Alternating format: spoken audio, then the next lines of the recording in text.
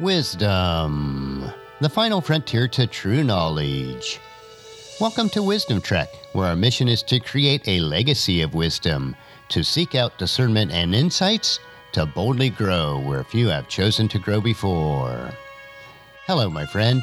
I am Guthrie Chamberlain, your captain on our journey to increase wisdom and create a living legacy. Thank you for joining us today as we explore wisdom on our second millennium of podcast. This is day 1108 of our trek, and time for our Philosophy Friday series. Each Friday, we will ponder some of the basic truths and mysteries of life and how they can impact us in creating our living legacy. As we continue on this trek that we call life, sometimes we have questions about life. So our Friday's trek is a time where we can ask Gramps.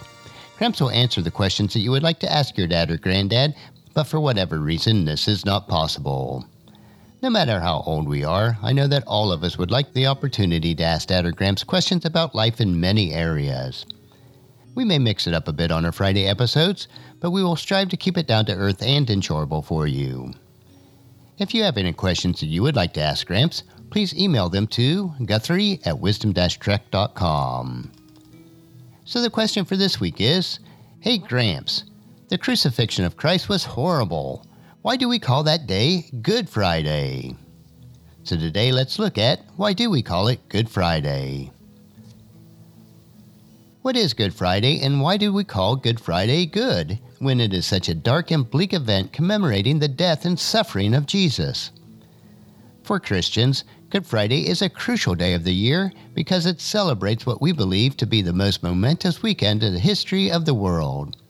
Ever since Jesus died and was raised, Christians have proclaimed the cross and the resurrection of Jesus to be the decisive turning point for all creation. Paul considered it this way when he wrote 1 Corinthians chapter 15, verse 3. I pass on to you what is most important and what had also been passed on to me.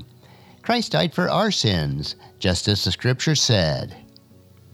On Good Friday, we remember the day that Jesus willingly suffered and died by crucifixion as an ultimate sacrifice for our sins. Our sins are listed in 1 John chapter 1, verse 10. It is followed by Easter, the glorious celebration of the day of Jesus was raised from the dead, heralding the victory over sin and death and pointing ahead to the future resurrection for all of us who are united to Him by faith, as mentioned in Romans chapter 6, verse 5. Still, why do we call the day of Jesus' death Good Friday instead of Bad Friday or something similar? Some Christian traditions do take this approach. In German, for example, the day is called Karfreitag, or Sorrowful Friday. In English, in fact, the original term for good is debated. Some believe it developed from the older name, God's Friday. Regardless of the origin, the name Good Friday is entirely appropriate because of the suffering and death of Jesus, as terrible as it was, marked a dramatic culmination of God's plan to save His people from their sins. In order for the good news of the gospel to have meaning to us, we first have to understand the bad news of our condition as sinful people under condemnation. The good news of deliverance only makes sense once we see how we were enslaved. Another way of saying this is that it is important to understand and distinguish between the law and the gospel of the Scriptures. We need the law first to show us how hopeless our condition is.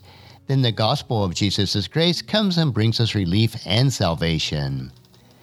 In the same way, Good Friday is good because, as terrible as that day was, it had to happen to receive the joy of Easter. The wrath of God against sin had to be poured out on Jesus, the perfect sacrificial substitute, in order for the forgiveness and salvation to be poured out to all the nations. Without that awful day of suffering, sorrow, and shed blood at the cross, God could not be both the just and the justifier of those who trust in Jesus, as Romans chapter 3, verse 26 tells us. Paradoxically, the day that seemed to be the greatest triumph of evil was actually a death blow to evil and brought forth God's glorious good plan to redeem the world from bondage. The cross is where we see the convergence of great suffering and God's forgiveness. Psalms chapter 85 verse 10 sings of the day when righteousness and peace will kiss each other. The cross of Jesus is where that occurred, where God's demands, His righteousness, coincided with His mercy. We receive divine forgiveness, mercy, and peace because Jesus willingly took our divine punishment, the result of God's righteousness against sin. For the joy that was set before him, as we are told in Hebrews chapter 12, verse 2, Jesus endured the cross on Good Friday, knowing it led to his resurrection, our salvation, and the beginning of God's reign and righteousness of peace.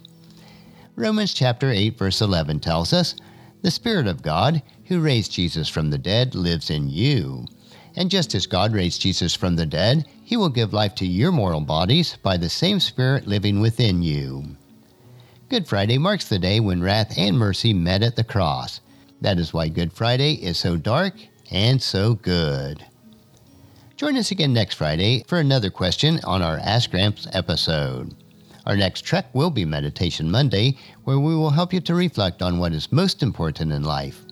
So encourage your friends and family to join us, and then come along with us on Monday for another day of Wisdom Trek, Creating a Legacy. If you'd like to listen to any of the past 1,107 daily treks and read their associated journals, they are all available at wisdom-trek.com. And I encourage you to subscribe to Wisdom Trek on your favorite podcast player so that each day will be downloaded to you automatically.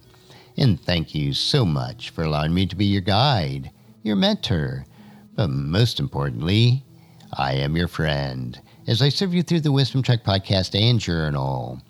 And as we take this trek of life together, let us always live abundantly, love unconditionally, listen intentionally, learn continuously, lend to others generously, lead with integrity, and then leave a living legacy each day. I am Guthrie Chamberlain, reminding you to keep moving forward, enjoy your journey, and then create a great day every day. See you on Monday.